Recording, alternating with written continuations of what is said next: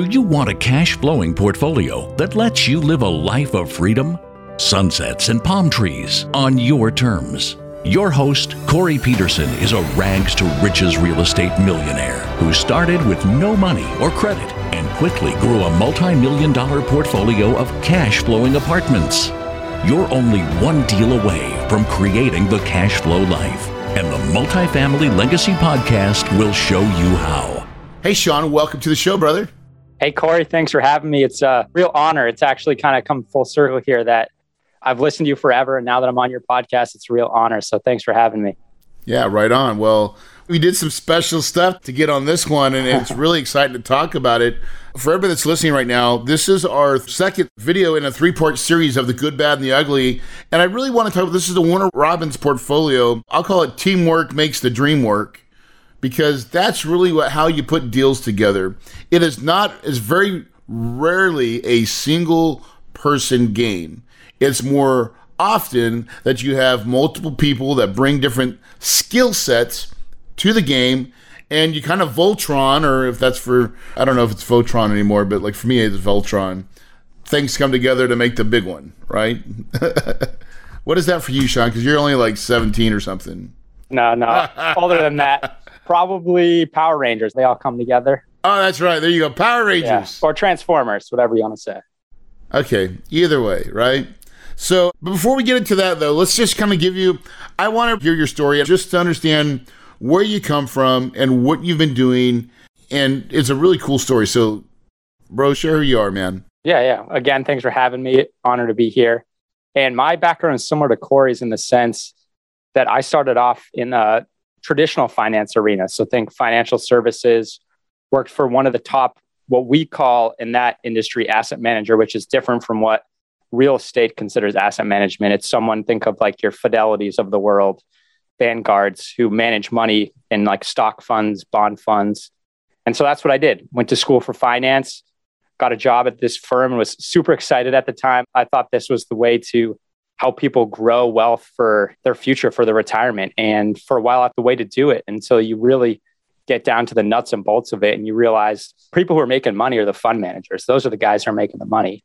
Everyone that's working at that firm. And that's what, not everyone, but a lot of them, they care about their pocket and not the investor. And to me, it just didn't sit well. It's the Wolf of Wall Street. Yeah, exactly.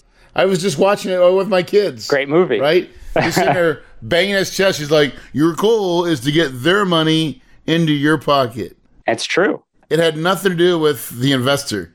It's true. These big firms they're putting their clients in one position and they're taking a bet, which is the opposite position. So if their clients are long, they're taking a short position. So they're essentially betting that their clients are going to fail. Their positions are going to fail. It also gets in the pay to play arena where these firms are paying to be put on financial advisors' recommended list. So quote unquote recommended, because it's only recommended because these firms are paying like $1 million to get on there. And it just didn't sit well with me. And even beyond that, to grow wealth, it's not the most cost effective, not the most tax efficient way to do so.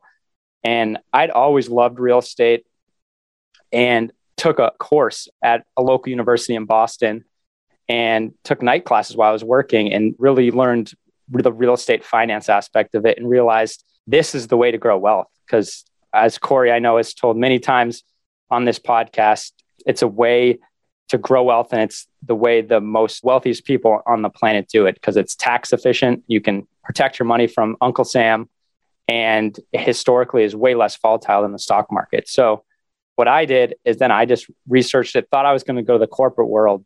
But then I said, what am I doing? I'm sick of working for someone else's dream. I want to work for my own dream. And so to do that, I'd been building a portfolio of small multis along the side. But to do it, I had to leave, quote unquote, Wall Street because I couldn't be a licensed under FINRA and the SEC and then also raise money on the side for private real estate deals. So I actually had to leave my job. And I don't recommend that to everyone. It's not for the faint of heart. It's not easy cutting off that solid income source, but I wouldn't trade it for the world. And now I'm here, raising money for syndications. I'm finding deals for syndications and now soon to be operating big multifamily deals, which I give Corey all the credit for that. He's paved the way for me and he knows it. I'm very thankful for him. So that's where we're at now. Yeah, yeah. So what a great story, man. So I'll embellish a little bit. So Sean came to me. You've been in my mastermind for what, almost a year and a half? No, I think it's over 2 years now. About 2 years. In November of 19. Yeah. Yep.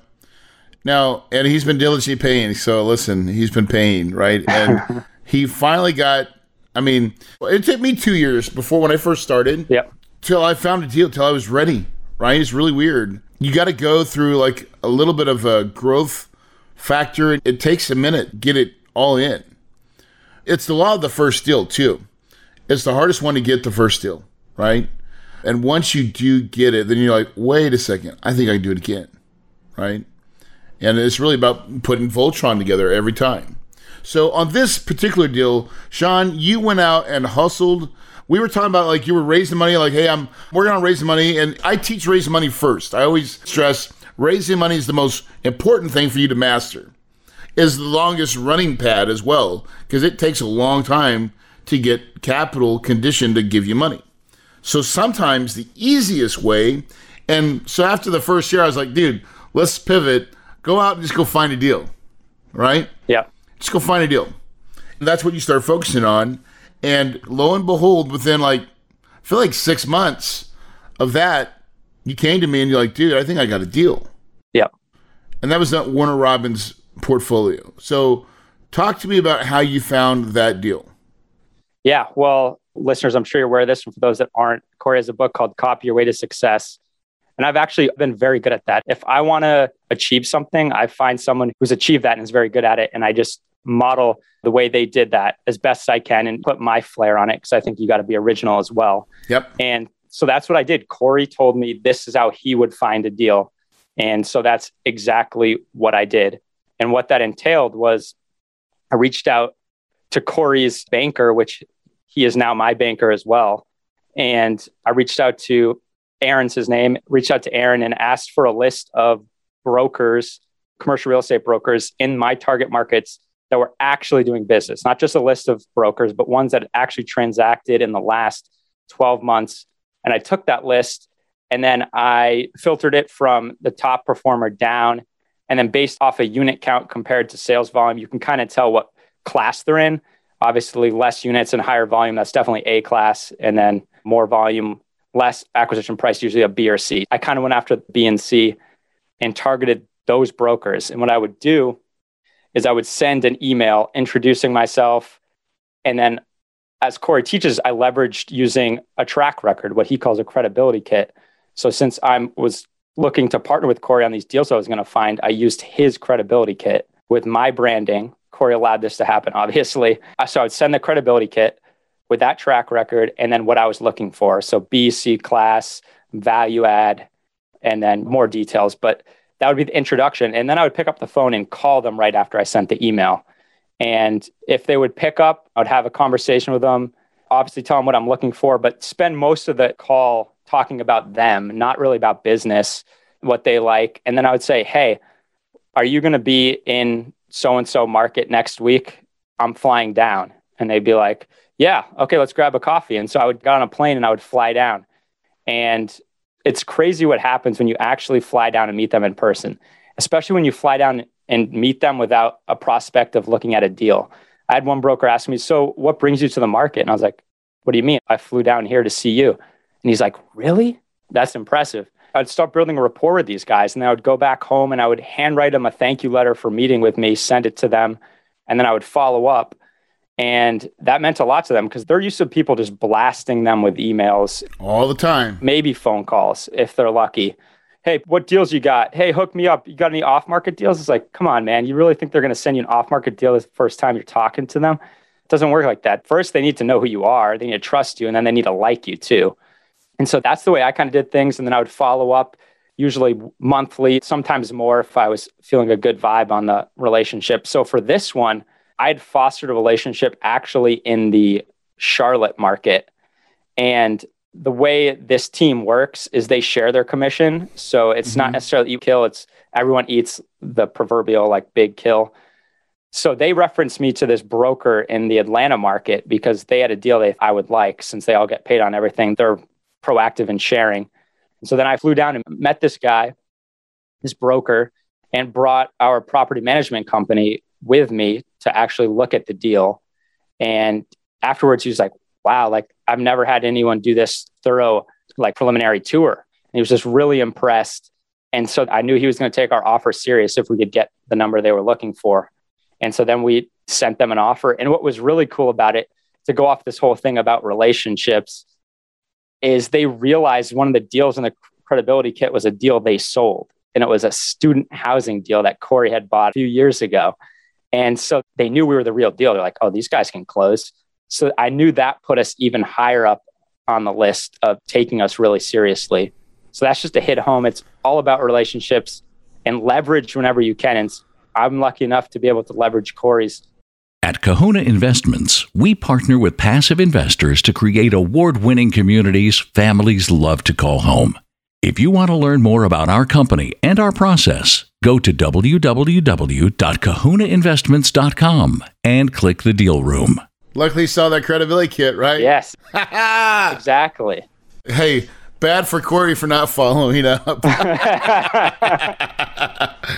But that was, I think, the piece that really put us in the door, don't you think? Yeah. I mean, you were already going to be in the best and final, Yep. right? Now, here's the beauty of this. I'm actually clueless to everything until you say, Corey, I need you to get on a best and final call. Right? And I was like, hold on, give me the metrics again. Right? Yeah. Because I've been really letting you handle it, right? Right. You're kind of just driving the bus to get to that point. And then it was the time for me to show up a little bit. But that was a great call. Right? He went over some stuff, and then he realized immediately that we knew each other, and he's like, oh, yeah. And when it came up in the conversation, it was that University Crossing deals was hairy. It was really weird, and we still closed. Like, I still made sure I closed that deal, but, dude, it was not easy, and I made that happen. But normally, that kind of deal would probably have fell apart. But I made it happen, and that meant a lot to the broker. Yeah. I think he looked at that saying, because when things go south, they want to know that you're not just going to cut bait. And so I think that helped us in that deal, right? Yeah, definitely. So then he calls, what does it feel like when you got that offer accepted? Oh, it's amazing. It was funny. We were actually at a mastermind meeting when it got accepted.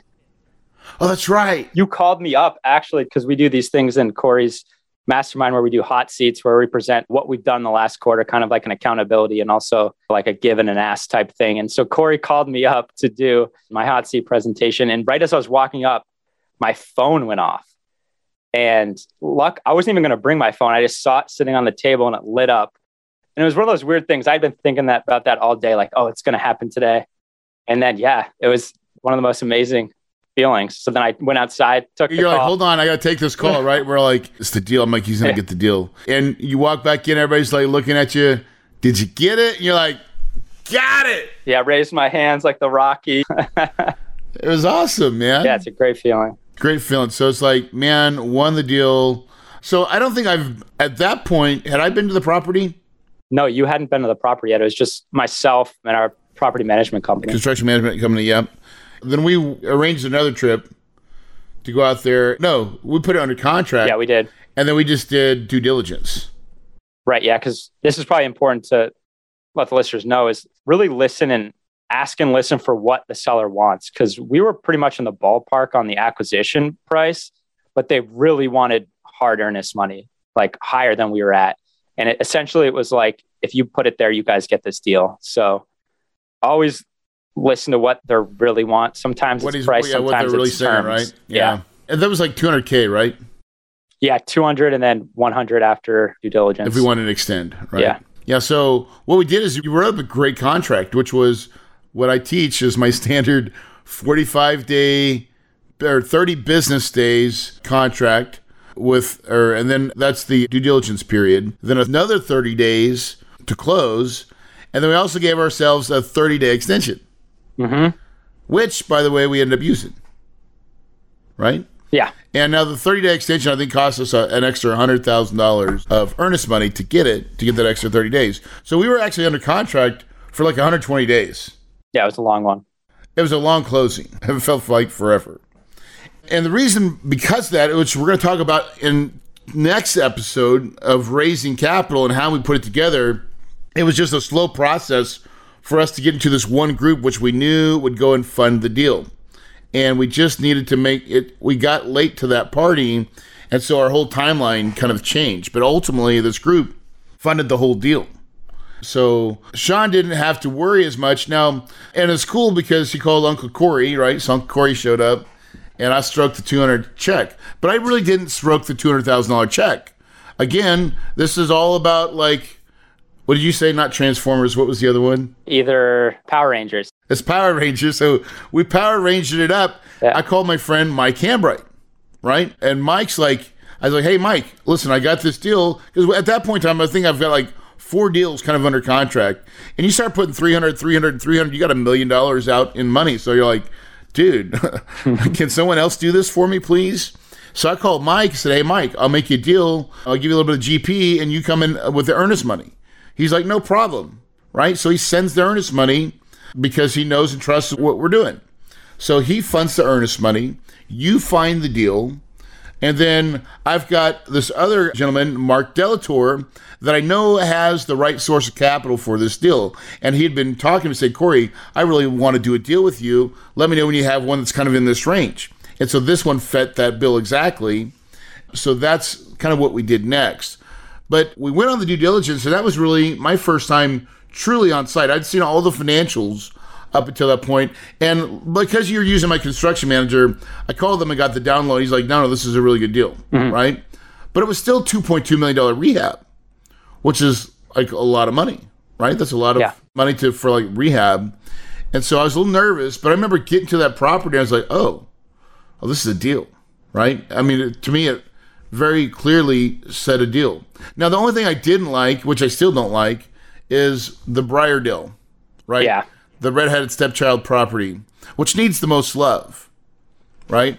But I was telling on the first episode I just did, Sean, I was talking about how we raised the salaries, because what they currently had, we actually raised almost $80,000 in salaries because we wanted to add another really full-time maintenance guy that's going to be dedicated to that Briardale property, right? And it's part of our recipe for success on that project. So, Sean, let me ask you this. In going through, what was your biggest lessons or takeaways from doing and getting one under contract? Obviously, partnerships are number one, because you're not going to take one down by yourself. Even if you have all the money in the world, you need that experience unless you're just going to stroke a check without debt. But I would say partnerships, and also just being persistent. There's so many people reaching out to these brokers, and there's so many people that already have pre-existing relationships, but you just got to set yourself apart. And that involves flying down and meeting these brokers in person. And don't just talk business, have them talk about themselves. You know, everyone loves to talk about themselves, especially brokers. They're usually that type A personality that love to talk about themselves, which is nothing wrong with that. So just get them talking, and then they feel comfortable with you. And then try to find a connection. Like, I know Corey stresses this. He loves motorcycles, Harleys. So he finds brokers that love that and he connects with them. I like golf and skiing. So I connect with that. And this guy, I'm going to go play golf with him later this month. I'm going to fly down there. We're going to play a day of golf. He already told me he has some deals coming up that he's going to show me. So that's what it's about. It's about building relationships and continue to foster them. Yeah. Because they'll just keep feeding you. And then when you go to sell that deal, you better bring that deal back to the broker that sold it to you. Without a doubt, right? Yeah. Because they'll do well for you, right? They know it, they understand it, and they'll see the value, right? So I think that's totally agreed. Now, so we closed, right? So we closed on the property. Now we're just now starting to get into operations, and you're getting to be a part of that piece. And we've just kind of started with the operations segment. But what's your goals, and what are you hoping to get out of that whole process there? Yeah. So the great thing about this business is you can be a lot of different things. You can just be a capital raiser. You can just be a deal finder. You can be an operator. You can be all of them. And I'm really excited to learn operations. Don't get me wrong. I'm going to continue to look for deals and find deals, because that's my background, was building relationships with people, entertaining them. That's what I did in finance, and building that type of relationship. So I'm definitely going to do that. But I'm super excited about learning operations. And personally, from knowing Corey for over 2 years now and listening to his podcast, reading his books and all that, I know Corey is one of the best operators out there. So I'm really excited to learn operations, and that's where I want my future to go. I want to operate as well as find deals and bring in capital. Yeah. And really the next piece of it, right? So finding deals is more math, right? Construction management is a little bit more understanding just that. How much does things cost to repair truly, and how much is it really going to take, right? So we third-party that out currently to our construction management company. And then operations is really holding your property management company's hand and letting them give you enough feedback, but you still got to hold the line. They're always coming back to you for approvals. Yes, no, maybe. Right? Or what do we think about that? And a lot of times what I've learned in the operations side is you've got to ask lots of questions, right? What is this going to happen? How are we going to do this? What are we going to do this? Tell us, what do you think about that? And then let everybody give you the feedback. And eventually then you make your, what do you think is the best choice, right? Of how to move forward. I think right now we're doing weekly calls. Why? Because we just took over the property, right? Now, is it going to change drastically from week to week? No. But we just want to keep our fingers on the pulse because we just bought the property. We need to make sure we talk about the people. Is there any problems with anything else? Our last call was real quick, right? We lasted all of 7 minutes. Yeah. But it's because nothing was really moving at that point in time. So sometimes they can get a lot longer. Sometimes they're just short. Here's what I got to report. Nothing's really changed. We're looking fine. We're pretty much filled up. We're 95%. And then we're just talking about make sure we have the vacants ready to start turning. And then we said, no, let's not turn those. Let's go fill them up because we still need to do the exterior work so we can lead. We got to bring them in because we want to be able to get the most rent. Mm-hmm. Yeah. If we do all just the interior stuff and not fix the exterior stuff, we may be losing out because we got to get the shock and awe. Yep. Right? So that thing's just coming in. Yeah, and that's something you wouldn't know unless you had the experience. So that's what I'm really excited about. And it makes perfect sense. People judge a book by its cover, so they're not going to come to your property. It doesn't matter how good it looks on the inside. If it looks like junk on the outside, they're not going to be. Draw them in. And then also it puts kind of all your neighbors on notice, right? Oh, right. Things. And like I said on the last episode, is that a lot of people, they're super excited that they're getting work done on the property. That makes them happy. They're actually living there. They chose to live there. They like living there. And then when we start to renovate, everybody wants to be a part of that. And more than half of them, maybe 60%, will stay and pay a premium to be there because they want to be a part of a property that's doing well. And so that's an easy way. But you got to do that exterior stuff first, and then you can start doing the interior stuff second. Cool. So, Sean, what are your dreams? Where do you see yourself 5 years from now? 5 years from now. Oh, I love this one. 5 years from now, I've got some ambitious goals. So right now, I'm at 390 units. 5 years, I'd like to be at 5,000 units, and I would like to be syndicating and operating my own deals. Obviously, still have to partner with people because that's how the game is played. But I would love to be operating and leading my own deals at that point. And I see having a team of people that right now I have one partner, but I would see that we'd have a team of people in 5 years, and I'd be living, as Corey says, the sunsets and palm trees life, except probably to get to 5,000 units, you wouldn't be, but you could be. So I think that's perfect. Yeah. That's a great goal. And what books are you reading right now? What's a book that you've been reading that has inspired you? So the book I'm reading right now is Am I Being Too Subtle by Sam Zell. And for those who don't know Sam Zell, he's kind of the father or godfather of REITs, big real estate investor. And anyone who hasn't read it, I would highly recommend that book. He just has a lot of insight. He's gone through a lot of different market cycles, real estate market cycles, and has a lot of amazing insight.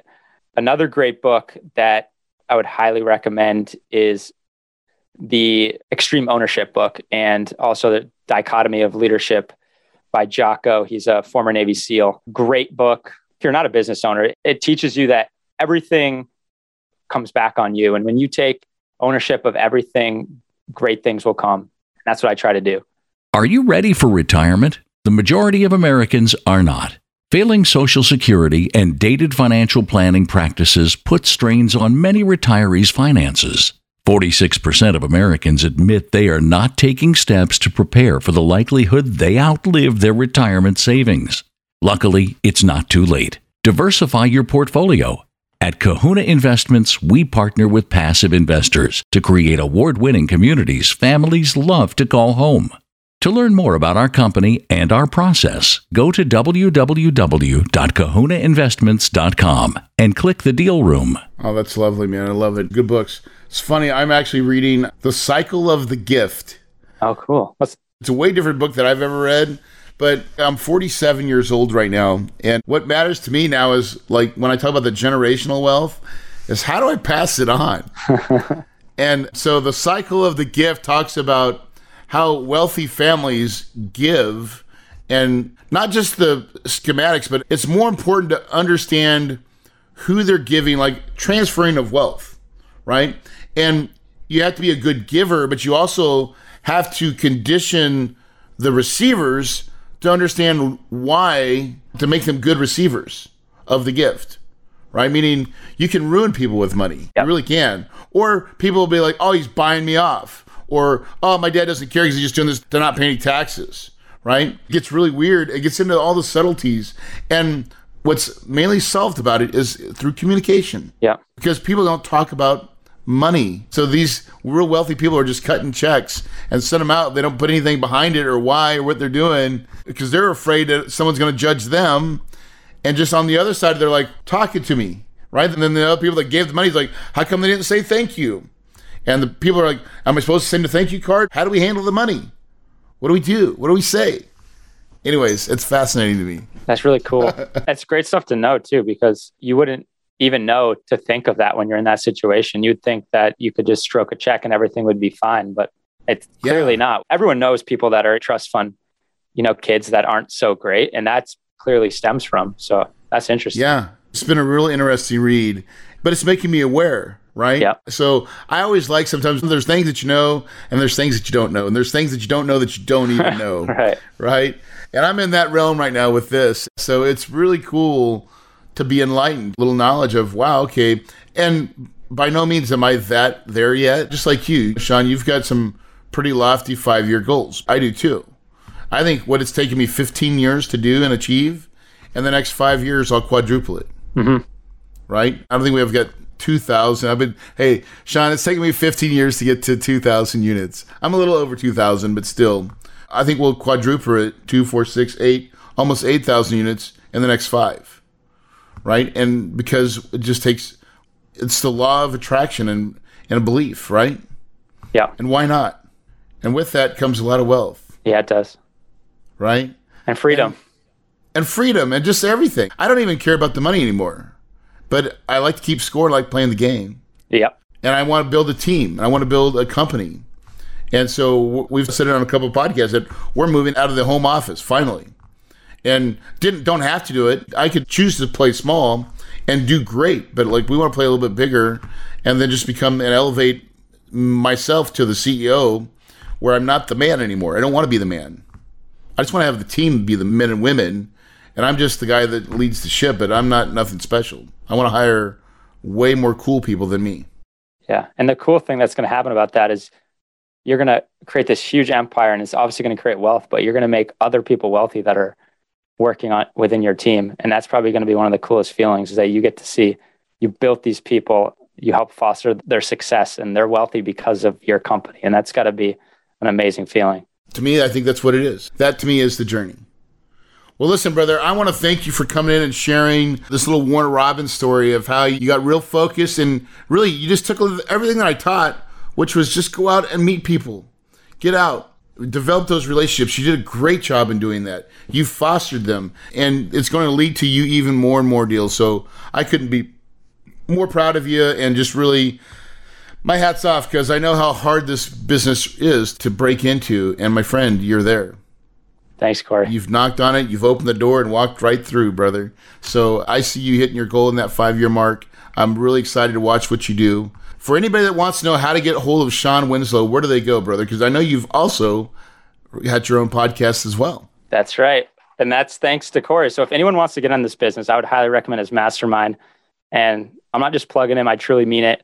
I wouldn't have a podcast without Corey's advice. And I'm already seeing the benefits.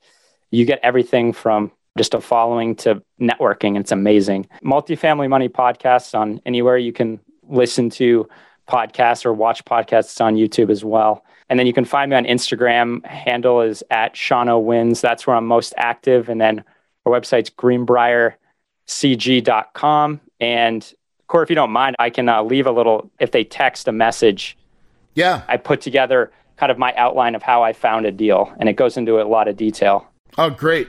if anyone's interested in that, just text DEALS, DEALS, to 415-528-7403. Again, that's 415-528-7403. And that's text DEALS. Perfect.